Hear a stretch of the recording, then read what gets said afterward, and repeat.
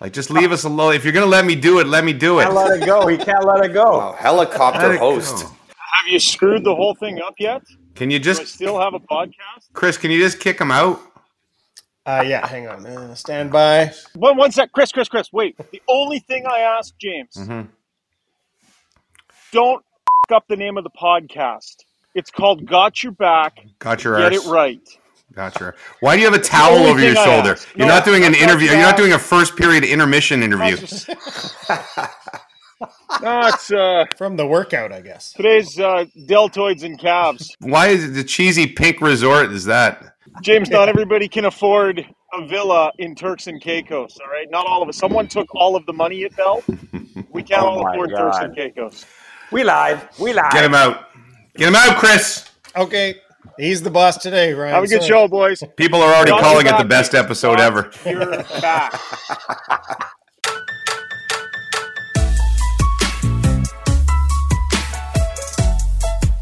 What's going on, folks? Welcome to Got Your Back, NHL edition. LeBron and Rashad. We've got a great podcast in store for you this week, mainly because I am not going to be on it. Yes, likely I'm sitting toes up on a beach right now with a margarita in my hand. I have pre-recorded this intro, and the plan was for James Duthie to sit in the host's chair and take over duties. The problem is James, not very technically savvy, and if he couldn't figure his stuff out, I might intro James, and it'll be somebody else sitting there. So if that's a little awkward, sorry. That's how we roll here on Got Your Back. And of course, as always, Got Your Back, LeBron and Rashad, is brought to you by Cross Country Canada Supplies and Rentals. They provide equipment and supplies to all facets of the Canadian construction industry, but what sets them apart is their get-her-done attitude. It's a core value of the company. I've been to the head office. I've seen it. It's right there on the wall. The employees live by it. They live by that credo because they don't ever want to let the customer down. No excuses. Cross Country Canada takes great pride in this attitude, and we are proud to have them as title sponsors here on Got Your Back, LeBron and Rashad. Without further ado, lots of trades talk, trade speculation, great hockey conversation coming your way. Our host this week, James Duthie. Welcome to the most credible edition of the Got Your Back podcast so far. I'm James Duthie, filling in for Ryan Rashad, who is at a some sort of spiritual meditation retreat in Mexico. He sent me the brochure. It's one of those ones where you get in touch with your body spiritually and sexually. It awakens things within. So I hope that goes well for him. He's needed it for a while. Pierre LeBrun, of course, Mike Johnson. Are you guys regulars? I don't listen to this thing. I listen to true crime podcasts. It's great. It's great that Ryan thought so highly of my potential as a future host in this business that it was never even a thought. And so, in fact, he reached out to a guy with 74,000 Canadian Screen Awards to replace him. It's good to know. I actually have a theory that he didn't want me to host this because every time I come on, it's a disaster, both technically and otherwise. But I think he only wanted me to do this, Pierre, because he wants to be able to say that I was his fill-in. So that every time I see him, he can say, "Hey, fill-in." That's you right. Filled in for me as host. I think it's long been a dream of his. Every time I come on this podcast, things go wrong. Actually, I don't even ever do podcasts from home anymore. The podcast we do, Rubber Boots podcast, we do from studio because my Wi-Fi is so bad. So let's hope it holds together. If not, you guys can take over. Also, the last time I was on the podcast, I don't know if you can you see my little dog? Yeah, I was just gonna say. Yes. Yeah. So Willow is I have two dogs. Willow's disabled. She doesn't use her back legs very well. And MJ, I think my only appearance, which makes sense, on the Got Your Back podcast this year, Willow pooped live on the podcast. But there was quick scoopage from you while we were still chatting about something, although I broke down several times while you were scooping. Well, the funny thing is I had to do another one, just, somebody else's podcast where you're the guest for an hour later, like within a week or two of that. And she did it again. But this time, I didn't know the person well, and we were talking about some sort of serious matters. So I didn't, like with you guys, I could just walk away and clean it up. But I couldn't walk away and clean it up. And so for the entire hour, I'm in this little office. It did not let it fester. Oh! It was just horrible. So anyway, we hope Willow cooperates, and for the listeners and viewers at home, I hope there's nothing revolting. I'll try to block her if anything awful comes out of it. But thank you for having me on, guys. That was a highlight of the year, pretty much. Yeah, it wasn't good. Okay, so it's time for the breakdown. Did I get that right? That's beautiful. Nailed it. All right. The breakdown is brought to you this week by Liberty Smart Security, a company that specializes in having your back. High-quality advanced smart security systems for your home or your business. Liberty Smart Security uses leading-edge technology to protect the things that you value most in life. Like I said, on a beach in Mexico, I've got the Liberty Smart Security system protecting my house as we speak. Your home is your castle. Protect it with Liberty Smart Security. Visit libertysecurity.ca. Once again, James Duthie. Word. I got the evil quizmaster sent me a missive. I wasn't even aware. Yeah. High maintenance podcast today. Oh, the evil quizmaster, who, for the listeners who don't know, I always talk about him on our shows. He's the guy who kind of ran our show with TSN Hockey, and then he's semi-retired. So he doesn't really hang around much except for the quiz. He throws in a quiz every once in a week. But now he's on this podcast. So it was like this weird deja vu where I woke up this morning and got a podcast missive to follow along with. Because I don't know, my podcast, the quizmaster made one very sly decision after he took on employment with this podcast. He communicates only with Ryan. Oh, right. Okay. Yeah. That is very smart, because it would be over. He gave me the old text this morning, "You free to talk at 8?" And I'm like, oh God. No, I am not. Yes. So anyway, you see, I was worried, I know that this is this is kind of the national version of the pod, right? I hope so. Ryan has like an Oilers version, because I saw the quizmaster wanted us to talk about the Leafs, and I didn't want to upset everybody in Edmonton by being one of those guys who talks about the Leafs, but the quizmaster assured me this is the national podcast and that he felt the Leafs were the main story from last night. I don't know. I came home, watched the third period of the Oilers game. I guess they played like garbage for the first two, but just decided in the third, let's go play well and win, which they did. And they needed that win. Yeah. But MJ was in Buffalo doing the Leafs game. Pierre was on set doing insider trading. And that was, Leaf fans get giddy easy. But when Ryan O'Reilly scores 2 goals in the first 5 minutes, ends up with a hat trick, there's reason to get excited. O-Dog, who was sitting next to me on the panel, tweeted about 8 minutes into the game, "I hope alumni get rings." Timely. Yes, which will go over well in every other market in the country. Wait!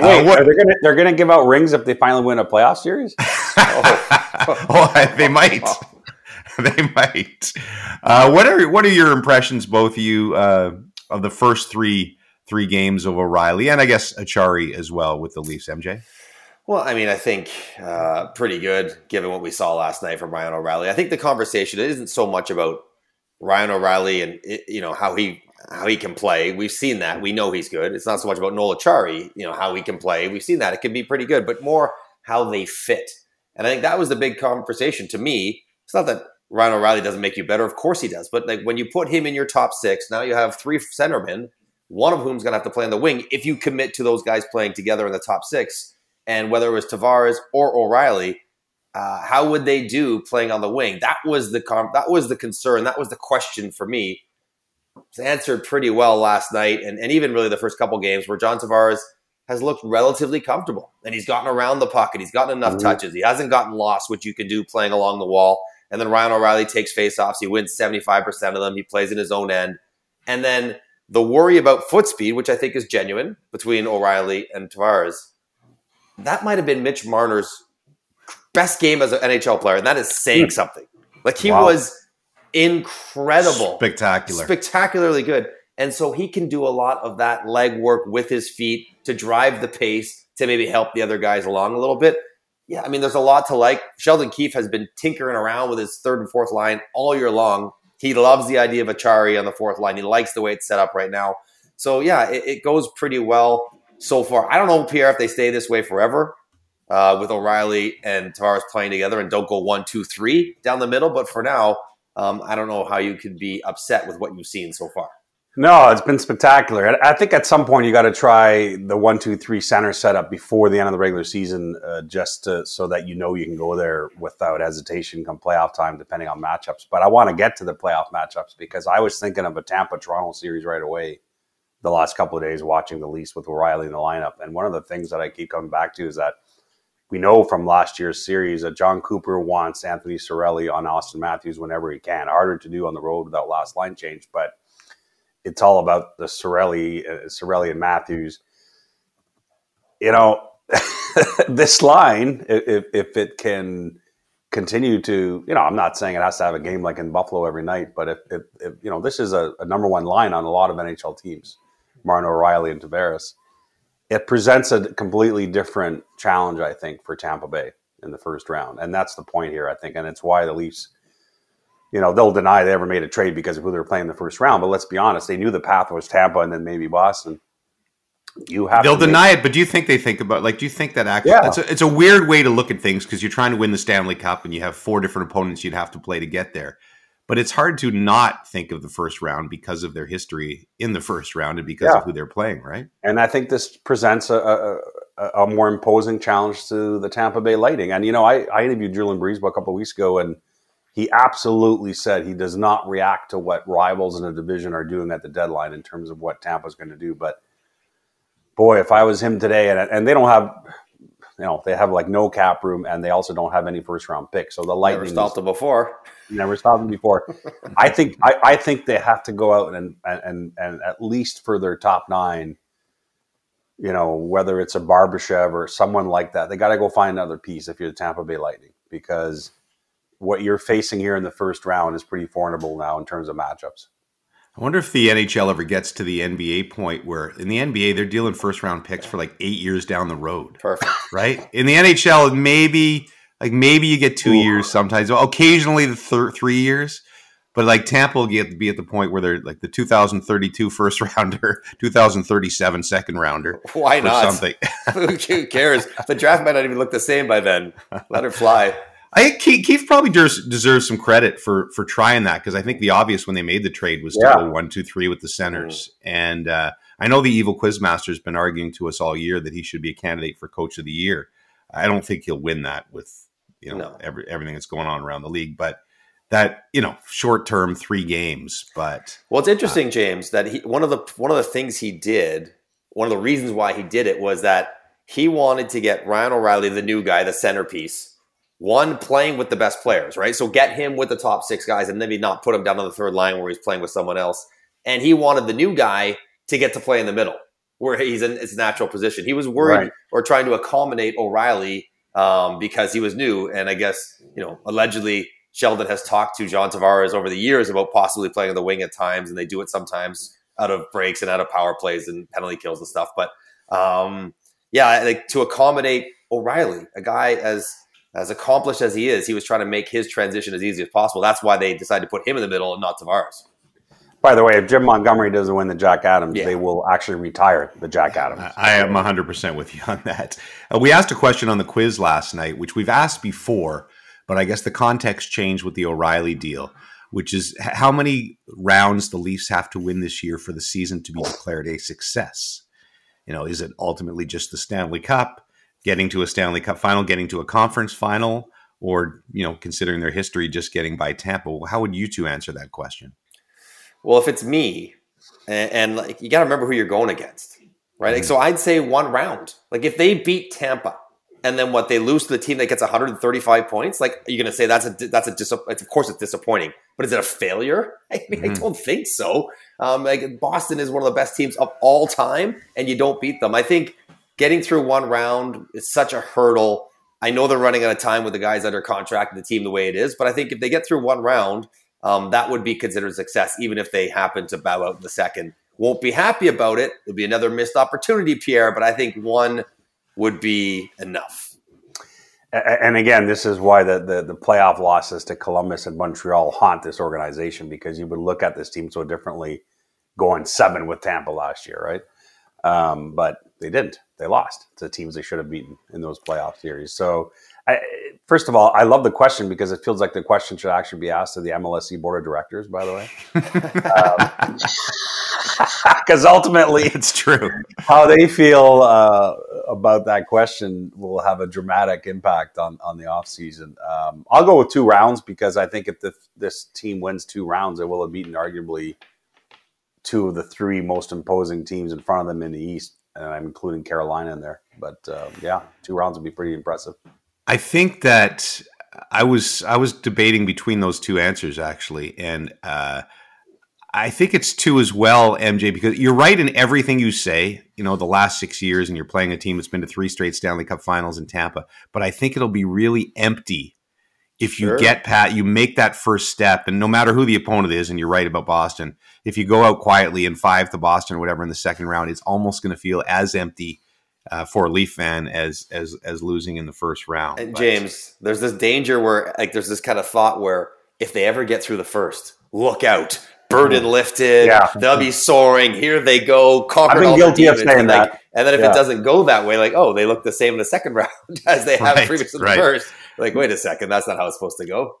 I think if this whole window closes without them winning or without them getting out of the first round, it's that year of the Canadian division is the one that'll haunt them the most. And the bubble. Never was a path more clear. Yeah, the bubble too, but that Canadian division year, you were pretty much...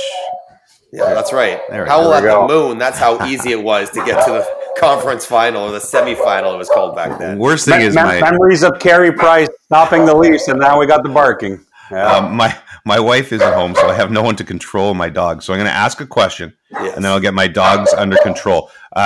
We were doing trade deadline stuff, and we tend to focus more on the individual players. Yesterday you were talking about Timo Meier. We were talking about Patrick Kane a little bit.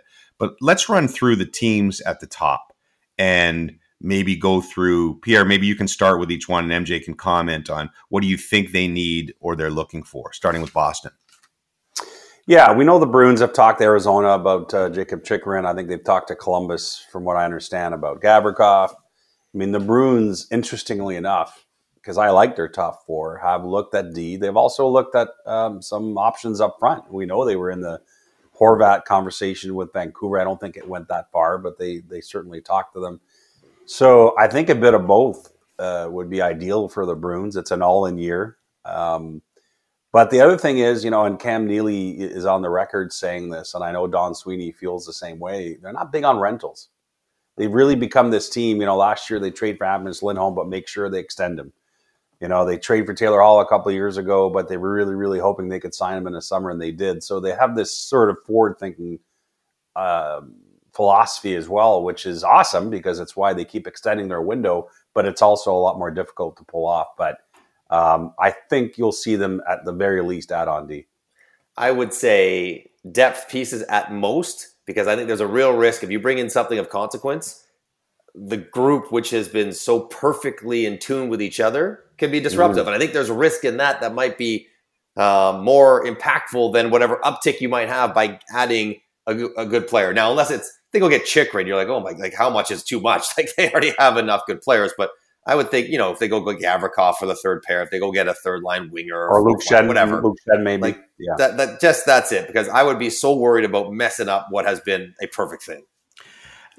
I always, we talk about trade deadline like that. Oh, the contenders have to do something. If you were having, as you called it earlier, Mike, one of the greatest seasons of all time, like doing nothing. If the Bruins did nothing at the deadline, would we be standing there when we do winners and losers at the end of the day, going, the Bruins didn't add anything? How can you criticize them if they don't add anything when they've been nearly perfect? Exactly. They don't have to add anything. Right. Like sometimes doing less is more. You just being busy for busy's sake. It doesn't make sense. It has to serve a purpose. And right now, there's not a ton of needs.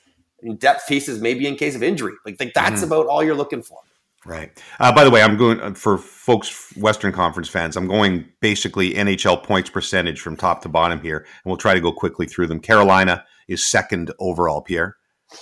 They have about $10 million in cap space ahead of the deadline, with Max Pacioretty gone for the year, and just the way they've maintained their cap overall. Andre Cassi also at LTIR. So they can add up front, they can add on D. They're trying to do both. They're in hard on Timo Meier. I think they have interest in Patrick Kane. They've looked at different D options. Again, there's another team with a terrific top four, but it's all about the grind of the 4 rounds, and you can never have enough depth. I think the Hurricanes are going to try to swing both forward and D. They really, really want Timo Meier. They need a scoring forward, right? They lost Max Pacioretty. He was brought in to be that short, quick impact, quick strike kind of offensive guy. He doesn't need a lot of chances. They'd like to replace something like him. And if we're being greedy, maybe an uptick on Kotkaniemi, who's scored a lot better as of late. So maybe they don't feel that need quite as much in the second line center spot. But, they have the money, which most good teams don't. And they have a need as a scoring winger, which Pacioretty was supposed to fill. So pick whoever would fill that void. Timo Meier's the best guy. Kane would be, something if he went down there. He's obviously looking pretty good as of late. So, yeah, scoring winger for sure. Who wants Meier more, Carolina or Jersey? Jersey. Boy, Jersey. It's close. Because Fitzy knows. Like, Tom Fitzgerald knows, and he's talked about he loves his players. He doesn't love that they're smaller. Like, He knows they're great. Hughes, Heischer, Bratt. He'd like a guy with a little heft to his game. He got Palat, kind of like that player, but now it's a more skilled, younger, better version of Palat, Timo Meier, to help them. And they have the cap space to make it work for a couple of years if they want to. So I think it's Jersey. Yeah, and the caveat with the Devils, as we've talked about on Insider Trading, is that they would need Timo Meier to be signed, either right in the moment or at least enough comfort level knowing they could do it within a few weeks. But if they could get Timo Meier signed and trade for him and then find a way to extend Jesper Bratt in the offseason, Bratt, Meier, Hughes, Heischer, holy jumping. I'll just say this, Pierre. Bratt, who's an entirely different player, would have a very compelling case that he has been better than Timo Meier the last 2 years. So if you trade for Timo Meier and pay him 8.5 or something like that, Jesper Bratt's like, well, there's the absolute baseline that I'm going to take because I've been better than him the last 2 years. I may be lighter, I may be smaller, but I have been better. That negotiation one on the other, and Bratt's pretty stubborn. He didn't take a term deal last year because he kind of bet on himself, and he's lightened it up. That becomes a sticky negotiation with Jesper Bratt. And we know that the Winnipeg Jets and the St. Louis Blues and the Vegas Golden Knights have also showed interest in Timo Meier. Let's not forget them. But the thing about Carolina is that they have indicated to San Jose, and I don't know if this gives them an inside edge or it's irrelevant, but Carolina has let San Jose know we will trade for Timo Meier without even talking to his agent or trying to extend him. We're happy just to grab him and worry about the rest later. Feels like that's the best chance of one of those overpay big bounty deals just because there's so much interest in that guy and he's such a fit on so many different teams this year. Because even like the Patrick Kanes of the world, I don't know, it's specific teams. And he's got control, right? Timo Meier's kind of willing to go more places. We're able to go more places. You could get like 6-7 teams in on a bidding war. I don't want to spend too much time on the Leafs because we talked about them a lot. Probably like a depth defenseman, Luke Schenn type of situation. I suppose there's still a possibility, Pierre, of something big. If you're going to go all in, you might as well go all in. I think they'd like to add on D. Those are the conversations from hearing from other teams that are still happening with the Leafs. I mean, Luke Schenn would be a possibility. I don't think they can spend up to Gavrikov. Jake McCabe, the Hawks are asking for a first-round pick. Obviously, the Leafs just traded their first-round pick. So I don't know where that is in terms of the first-round pick 2032. Well, I told you. There we go. Well, maybe, but it's replacing some of that. And MJ might put me in my spot here because this is the old school of me. But I think the concern is replacing some of that Jake Muzzin sandpaper. I think is what they're looking at, the physicality, it's easier said than done. You need a guy who can play with sandpaper but can also pass the puck. That's the challenge, right? Sure. That's the challenge. Yeah. An interesting Luke Schenn. I was talking to O about this last night. It felt like, about 5 years ago, like his career was on his way out of the league. Yes. Like he was like that he was done. And then he goes and wins. Do he win 2 Stanley Cups or 1 Stanley Cup in Tampa? I lose track of who's it. Wins cups and is now, sought after as a depth defenseman. Huge credit to him because he put a lot of new type of off-season work into his game. He, I think, I don't want to name the wrong guy, but he worked with the development, the skills guy. Might have been Adam Oates, so what the heck? I think that's what I think it was. Yeah, And so you're thinking, what are you doing? Like, that's usually for scoring forwards, but he wanted to improve his mobility and good for him. I mean, that's devotion. I'll just say this though: if you're going to get Luke Schenn, and I don't know what the cost is, like you got to know what you're getting. Right. Like, he is a depth defenseman. He does hit block shots. Awesome guy. All the stuff we know. And he may be more mobile, but when he plays with Quinn Hughes, he's got great numbers because Quinn Hughes gets the puck out of the end. When he doesn't play with Quinn Hughes, numbers not nearly as good because he doesn't do that himself. So you got to know what you're getting and put him in the right role for sure. Other thing is Luke's wife, I believe, is due any on Trade Center. Like, that's the official due date, which would make the greatest trade interview we've ever had. Like, FaceTime from the delivery room. Gino Reda gets him on the phone. Right? And it's like, and you get like, it'll be like, what's your reaction to the deal? And you hear the background, ah! And like, no, geez. You don't want to go to Toronto? Family's not thrilled with the whole thing. I mean, that would have to the top two trades. Go ahead. So much for Luke that way, though. Like, there's so much going on in his life right now, and let's face it, in a perfect world, he would have known his fate a month ago, so that they could make all the arrangements that they need. But anyway, I get it. I was just going to say, I think the most memorable interviews on Trade Center, Chris. Why am I having a brain cramp this morning? Well, Ron Tugnut, I think, was on the toilet when we got him years ago and said he'd been traded. Come on, really? Yeah. And I want to know Chris Campoli? Chris who? No, I'm sorry, Chris. Why am I having a brain cramp this morning? His brother's on the Rival Network. Come on. He was traded from the Sabres to the Wild. I hope Chris can edit this out. Chris Stewart. Chris Stewart, thank you. Chris and Anthony. I'm sorry to Chris and Anthony, who I'm sure are faithful listeners to the podcast. But so Chris gets traded from, I think, Buffalo to Minnie. And Gino, who a lot of people don't know, Gino works behind the scenes getting guys on the line. And he says, okay, we got Chris Stewart on the line. And I'm like, Chris, what do you think of the trade? And Chris says, I don't know. What's the trade? Like, you don't know where you've been traded to? Oh, I remember this. No. Yeah. Right? And so that was very awkward. And then you have a decision to make, James. Do I just say, listen, we'll wait for your call, then call us back? Or are you just like, no, I'm going to do it on live TV? No, I think he wanted to know, and he was okay with it afterwards. Yeah. But I felt awkward about it because you do remember that there are lives, kids in school and families and things like this. So hopefully Luke Shen from the delivery room on Trade Center. Okay, quickly. Rangers... Pierre, already one big move, already a couple of moves. Well, so here's, let's get to Patrick Kane in a way by using the Rangers to get to him. And I heard Dregs and the Leafs yesterday.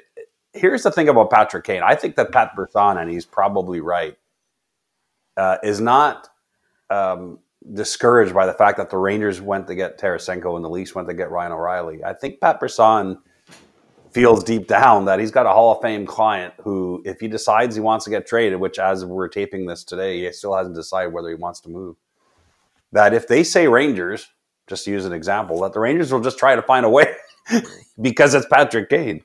So that he's such a wild card for this trade deadline for so many reasons that it could be a team that doesn't even really particularly need him, but it's like, Patrick Kane wants to come to us. What do we do? And so I'm looking forward to seeing that situation play out if indeed Patrick Kane wants to get dealt. Is this going to be Jerome McGinley, Mike, where he can just say, this is the team? Iggy had two, and then in the end it was one that he wanted to be traded to. I don't remember what you're talking about. Well, the funny thing about that story, for anybody who's that was the night Aaron Ward, when he used to be on our panel, had Iggy going to Boston. And it ended up he was going to Pittsburgh. But, Wardo takes a lot of flack for that. But the truth is, I mean, he was wrong in the sense that he didn't get it right.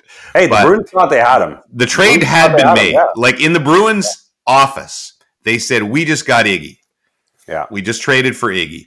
And that's some source told Wardo that. Peter Chiarelli, the GM at the time, told his owner in Boston, we have Jerome McGinley. Right. And then they call Feaster, I believe, was a GM in Calgary, right? Called Iggy and said, we traded you to Boston. And he goes, nah, I don't think I want to go there. I want to go to Pittsburgh. Oops. Had the no trade clause.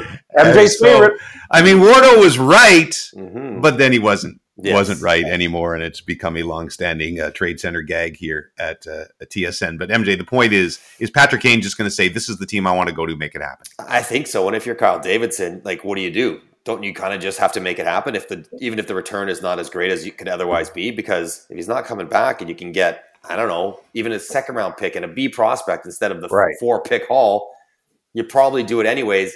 And I do think the Rangers, who are as good as any team in the league, like literally, they're a fantastic team this year. They could use another top 9 winger. Like they have Jimmy Vesey playing on the, who's had a good year as well, but they have him playing in their top 9. You could slide him down to the 4th line and be a really good checking line and put someone else of consequence in their top 9 if they could somehow get it done and be absolutely stacked top to bottom. So yeah, I don't think it's out of the question that they could make. And if you cut Kane into a quarter, right, you get a half eaten, then another half eaten, and you dump like $800,000 and put a couple people in the minors and carry like 21 guys. The Rangers can do it without jumping through too many hoops. Yeah, it's like 2-something million. Larry Brooks wrote about it this week in the New York Post. The other thing about Kane, and I want to be clear about this, is that it's not going to be, okay, I've decided I want to get traded. Here are 6 teams that I would consider. My understanding is that Pat Brisson and Patrick Kane, and this is similar to Pat Brisson and Claude Giroux a year ago, are going to go to Kyle Davidson and the Blackhawks and say, here's the one team that we're comfortable going to. Could you please, if you can, go work out a trade with that one team? So that's a different thing. Yeah, Driggs brought up the idea, what if that's Toronto? And, Kane was trying to put a cold water on that, I think, while he was in Toronto and scored that hat-trick game, but that would be fascinating. I mean, it'd be fascinating any Canadian team. Well, then Ryan O'Reilly plays center in the 3rd line. You know that much, right? Like there's your answer. Yeah. If they get a top 6 winger, there's your 1, 2, 3, 4 centerman. Right. Tampa, I mean, Julian Brisebois says he can't do much, but he said that for the last 3 years, hasn't he, Pierre?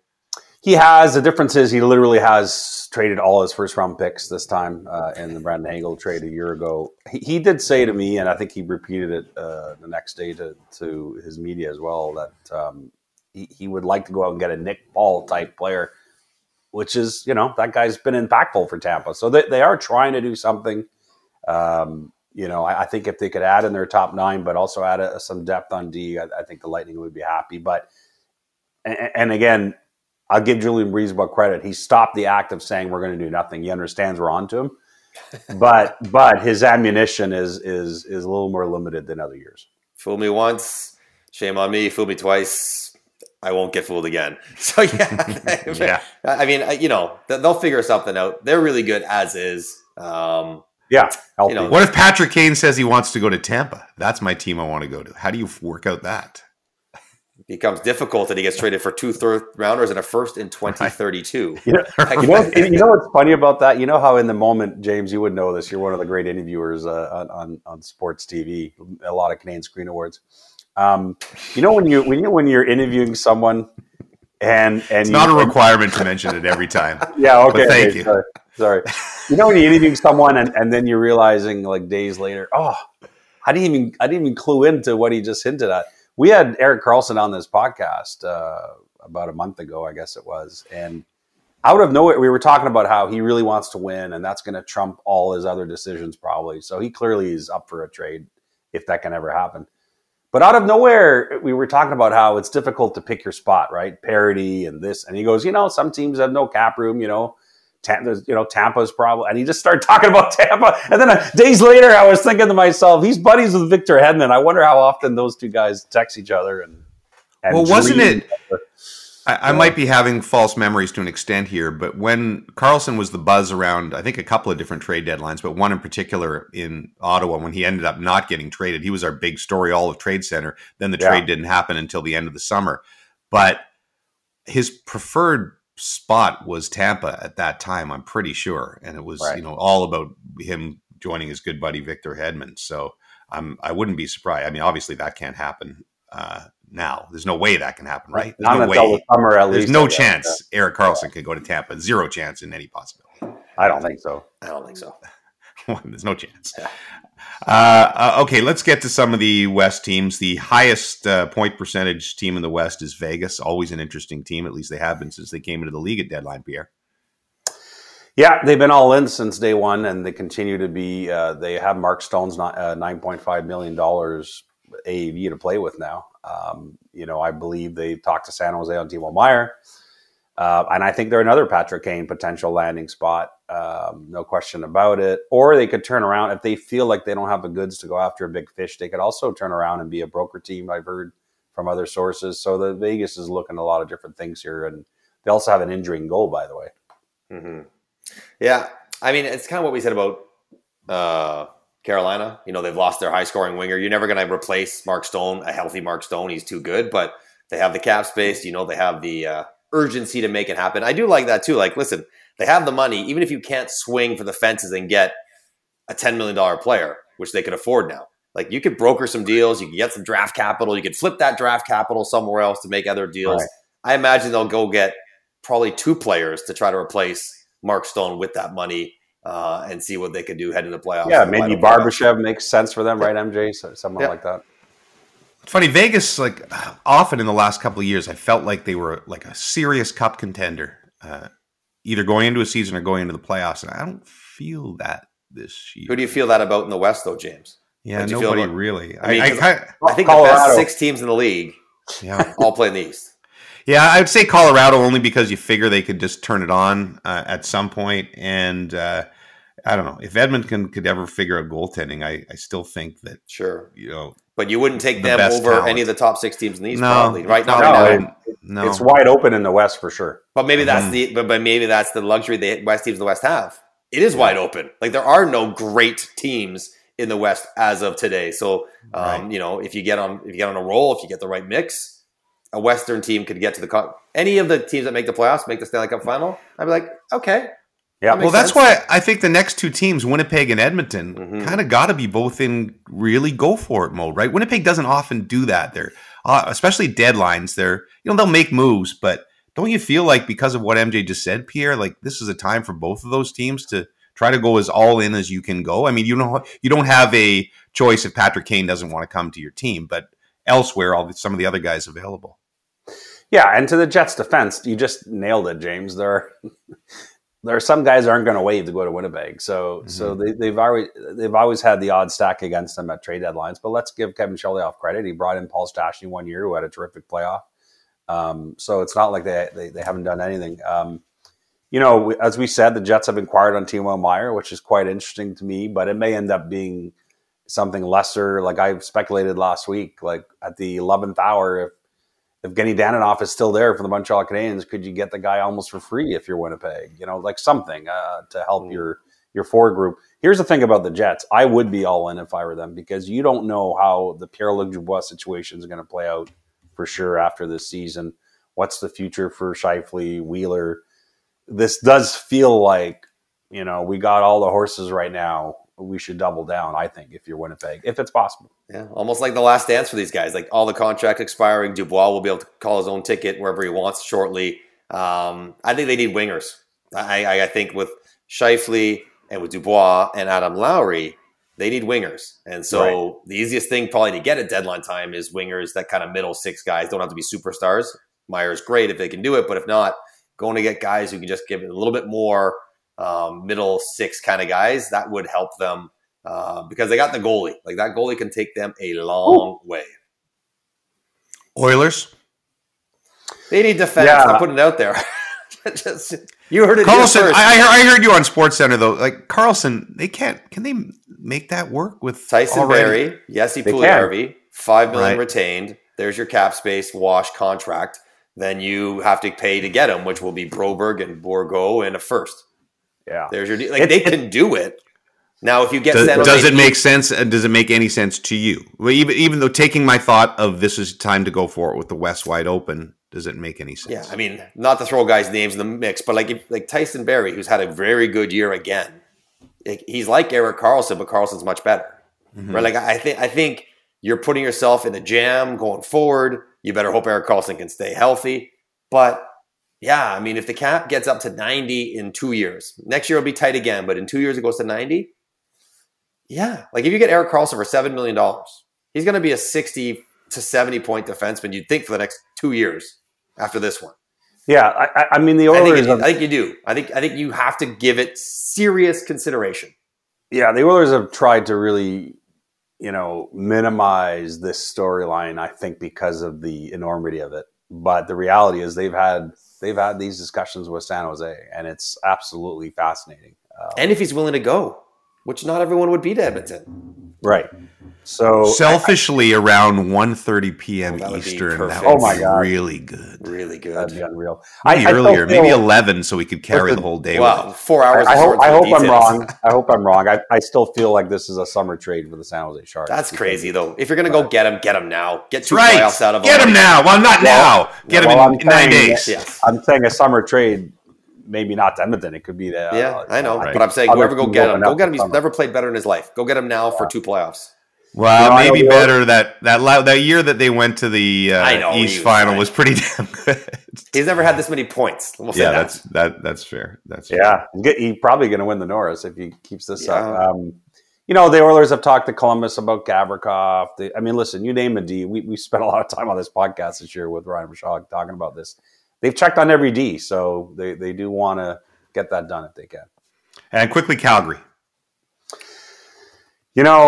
Boy, as we tape this, 4 points out, inconsistent. I don't know that you could spend a lot of futures here if you're Brad Treliving, who, and I hate to bring this up, but whose own future is, Brad Treliving's contract's up at the end of the year. This has just not gone the way that everyone had planned. Jonathan Huberdeau still trying to find his way, and Jacob Markstrom has not looked good. Boy, I would not be spending a lot. I honestly think this could be quiet for them if they don't start getting on a heater soon here. I think they just look, James, like we just need the players we have to play better.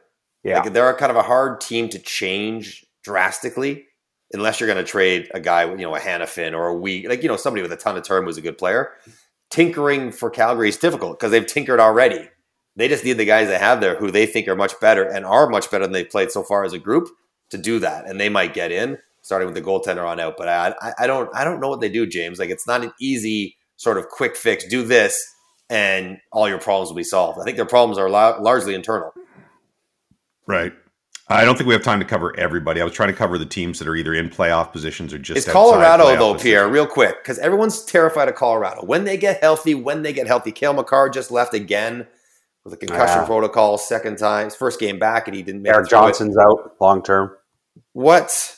Are they going to are they going to be aggressive? They have the space now. They can Eric Johnson. They can Kucherov Eric Johnson all the way to the deadline with a broken ankle.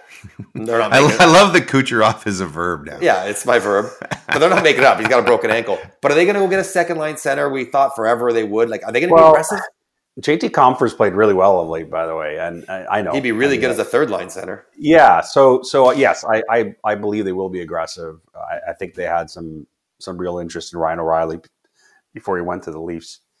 I think Sean Monahan was a guy they were looking at before he just, went into this injury abyss. So I think they want to add a top 9 forward. I also think they may add on D. And the reason they may add on D, you're talking about when they're healthy, maybe the best blue line in hockey, but Carolina might differ with that. But I think the recurring injuries on defense this year, now Makar is out. Byram is finally back. He's playing lights out, but his injury history, Manson is back after an injury. Eric Johnson's out now. I wouldn't be surprised if they add both a top 9 forward and add some depth on D. Colorado wants to have all it can to defend its title. Means a lot to them. Landeskog is skating now.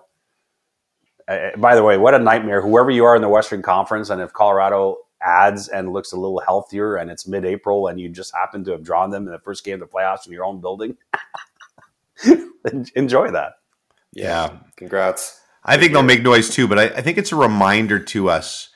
Tampa skewed the storyline of how hard it is to repeat in the NHL these days because it really is so hard to get back. Pittsburgh as well. Because of injury luck and everything else and the grind of winning a Stanley Cup. And I think it reminds us how crazy it is that Tampa's been to 3 straight Stanley Cup finals and look good again this year to at least make a run at it. Okay, the final segment of the show, apparently. I have 2 thoughts on this. First of all, the quizmaster wrote down red flag, yellow flag, no flag. Apparently a red card, a yellow card, no card. Either one befuddles me a little bit because why on a hockey podcast? Why on a hockey podcast do you use a soccer analogy as a segment? Maybe when Rishaug gets back from his sexual spiritual meditation retreat, in Maya Tulum or wherever the hell he is, he can explain that. But I guess the deal is that red flag means no, right? You're angry with it. Yellow flag means maybe, and no flag means you're okay with it. Is that essentially the premise of the segment? You got it. Okay. All right. So Jake Chikrin, Gavrikov, guys who've been scratched from multiple games simply because of trade-related reasons. And now it's extending pretty far. So red card, yellow card, or no card for the GMs who've taken this long-accepted strategy that you can protect assets, even though if they're sitting out multiple games, it affects the integrity of games and of the standings. Yeah, you can go first, Pierre. I think the tough part in trying to legislate this, and I'm not a big fan of it, but at the end of the day, the coaches in general have the right under the CBA to decide what their lineup is. So I don't know how you come up with a rule that says, well, you can't, scratch Jacob Chikrin 3 weeks out because that doesn't make sense. He's a top four defense. I think you're going down a rabbit hole that's difficult to contain. It's a yellow flag for me because I don't like the spirit of it, but I don't think there's anything you can do about it. I'm going to give You said yellow flag. Yellow flag. Or yellow card, sorry. Jeez. Now we're doing football and football. Yeah. We are mixing all our analogies right now, James. You're messing the whole thing up. Listen, I'm giving no card to the GMs because guess what? It's within the rules. And if I'm a GM, I don't care if they're leaving my team anyways. I don't care about the standings. I don't care about the players' feelings. All I care about making my team as good as I can make my team. Nobody else's. So no card for the GMs. Yellow card that it's allowed. There should be some sort of language, and there isn't because you can't really dictate that guys have to play. But there's some sort of yellow card for the whole CBA that there's not something in there that precludes teams from scratching guys for trade-related reasons for too long.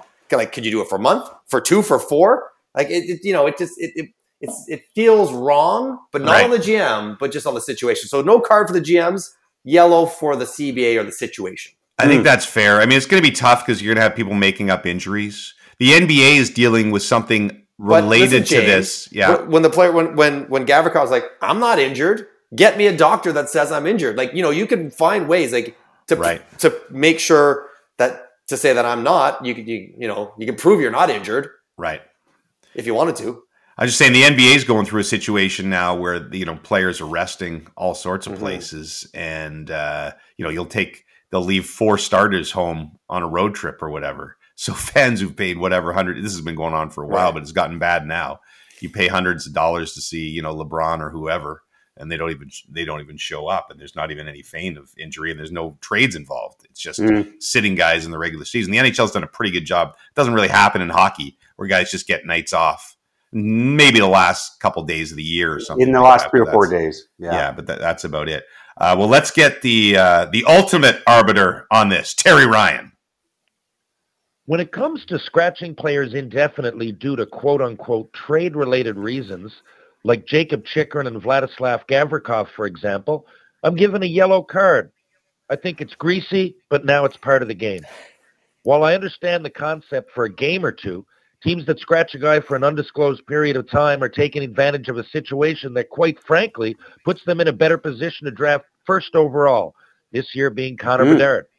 Sitting out your best players is an easy way to tank. It's nothing new, and there's no real way to enforce a penalty in this situation, so it is what it is. In my point of view, tickets to any NHL game are expensive, and I hate seeing fans get cheated of the best viewing experience because, after all, they're the ones paying the bills. Sitting players also masks injuries they do have, like the situation that unfolded with Foligno in Toronto a few years back. I don't like it, but I think it's here to stay, and it's hard to enforce a penalty. Therefore, yellow card. Final answer. Or yellow flag. Yes. Yellow highlighter. Of all sorts of things we could call this segment. Thank you, Terry. That's why he's the ultimate arbiter. By the way, he teased something about the Bedard tanking that I want to tease. MJ's not aware of this because you can't participate because you're on the road. Pierre, I believe, is going to be making a cameo. I'm very hopeful. I don't want to give away too much, but it's been a few years since we made Puck Over Glass. Been a few years since we made Don't Take My Goal Away, the other hit single.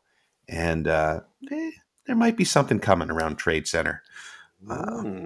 Might be something. Might be the band might be getting back together. I mean, that's all I want to say. I'm not going to lie. My two career choices were cover hockey for a living or be a rock star. So, well, this is your opportunity. I think you chose poorly. I'd like to see you as a rock star.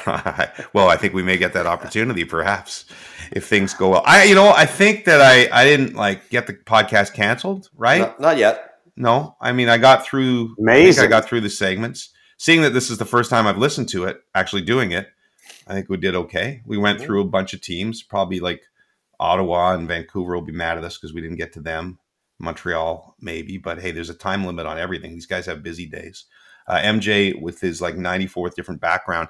MJ, I know you're always on the road and such. This background particularly, is this your new house that you've purchased? This is a new house. Office still coming together. Yeah, because I was going to say this picture, right? Actually, I quite like it. I purchased it at Saku Koivu's charity event back when I was in Montreal. I did the silent auction and got it.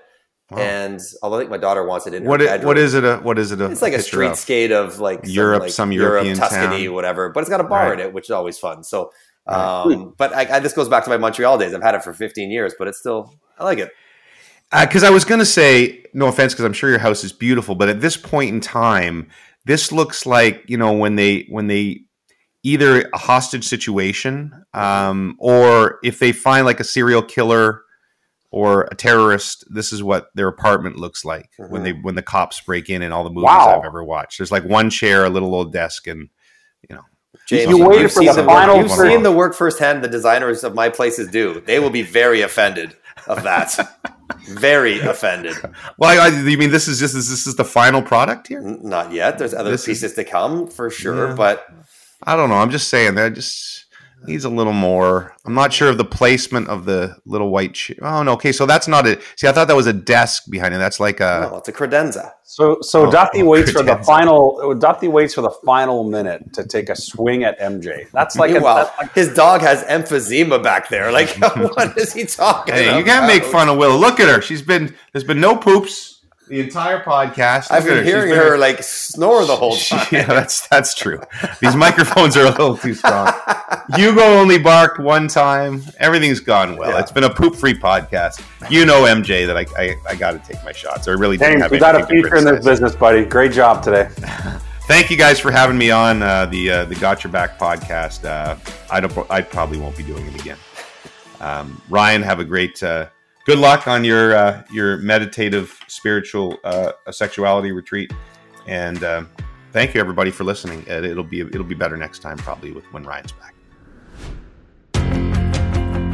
We want to tell you about a truly Canadian company. Cross Country Canada Supplies and Rentals provides equipment and supplies to all facets of the Canadian construction industry. But what sets them apart is their get-her-done attitude. It's a core value of their company. I've been to the offices. I've seen how they proudly display that on the wall at each branch. Every one of the staff members lives by the get-her-done formula to ensure they'll never let their customers down. They'll bend over backwards to get their clientele what they need when they need it. They don't make excuses.